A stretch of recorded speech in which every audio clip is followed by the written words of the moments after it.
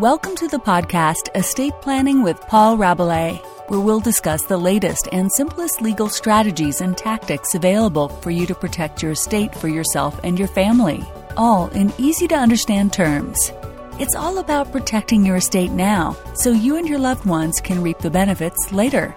And now your host, estate planning attorney Paul Rabelais. So this podcast addresses just about everything that you need to know about spendthrift trusts. This issue comes up quite a bit, and the reason, quite frankly, that I'm making a podcast today about it is because my son, a brand new lawyer, ran across some issues today regarding a spendthrift trust. We had a good conversation about it, so I thought I'd stay late on this Friday afternoon and perhaps educate others about what a spendthrift trust is.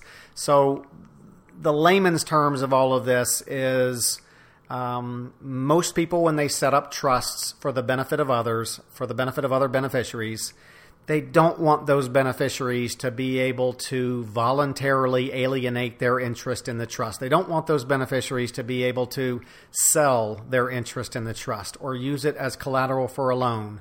For example, when grandpa sets up a trust for grandchild and contributes $100,000 to the grandchild's trust and provides in the trust instrument that the funds can be used for the grandchild's education and perhaps for other reasons.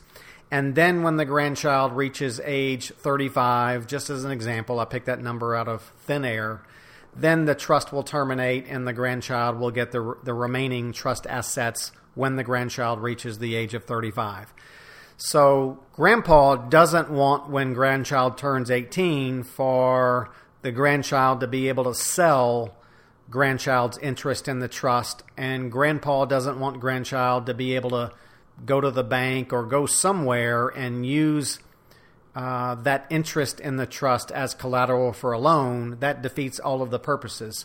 So it's real common to put these spendthrift restraints or say that the trust is a spendthrift trust to prevent a beneficiary from being able to voluntarily alienate their interest. There's another reason you'll see spendthrift trust language in trusts is because under that scenario, if grandson, for example, gets in a car wreck, does something stupid, whatever, gets sued successfully, and a judgment is rendered against grandson, by making it a spendthrift trust, then creditors of a beneficiary cannot seize the beneficiary's interest in the trust. So let's take a look at some of the Louisiana trust code provisions. Every state is different. Make sure you talk to an estate planning attorney in your state if these items are important to you. I'll start with the general rule that says that a beneficiary may transfer or encumber their interest in the trust unless the trust instrument provides to the contrary. So that's why in just about every trust we see these spendthrift restraints. We see it called a spendthrift trust, and there's other words or language that can be used to make it a spendthrift trust. So we see that in just about every single trust that we create or every single one that we see. So I'm going to go back to Grandpa's example of putting $100,000 into a trust for grandchild, and it's to be used for grandchild's education. Then when grandchild reaches the age of 35, he can get what's left. And let's assume that grandpa made it a spendthrift trust. So, and said that grandson cannot voluntarily alienate his interest in the trust. He can't sell it, can't use it as collateral for a loan. So all restraints upon the voluntary alienation by a beneficiary are valid, but a restraint upon involuntary alienation, which means nobody can seize the beneficiary's interest in the trust, is subject to some of the other provisions in our Louisiana Trust Code. So let's go over a couple of the two scenarios where a creditor can seize a beneficiary's interest in a trust. The first is when the beneficiary has the right to voluntarily alienate their interest in the trust. So if grandson was permitted in the trust instrument, either because the trust instrument was silent or the trust expressly permitted voluntary alienation by a beneficiary, then a creditor of the grandchild could seize whatever the beneficiary could voluntarily alienate. So hope you're with me, but that's the deal there. We don't see that much because most trusts don't permit a voluntary alienation.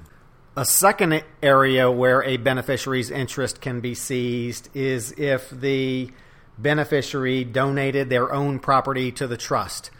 So going back to the example where grandparent donated $100,000 into a trust for grandchild, if grandchild kicked in another $20,000 into that trust and it was grandchild's assets being transferred, then a creditor of grandchild could seize, that $20,000 because that was an asset that the beneficiary had donated to the trust directly or indirectly, is what our trust code says.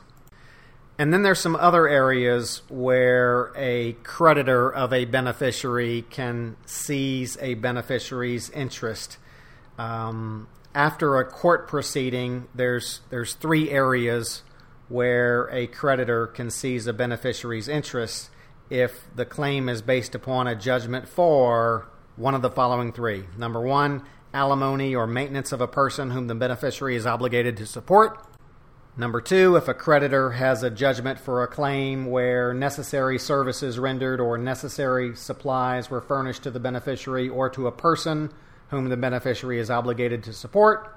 Or a beneficiary's interest in a trust can be seized by a creditor if there's a judgment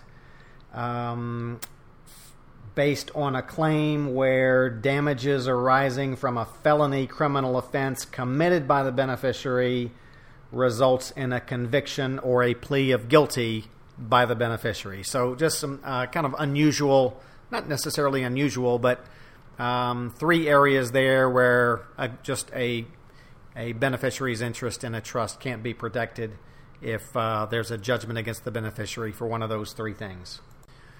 So, final point here, it says in our trust code that a declaration in a trust instrument that the interest of a beneficiary shall be held subject to a, quote, spendthrift trust, close quote, is sufficient to restrain alienation by a beneficiary of the interest to the maximum extent permitted by our Louisiana trust code. So, real important there that those words, I would use the exact words from our trust code, that the interest of a beneficiary shall be held subject to a, quote, spendthrift trust, close quote.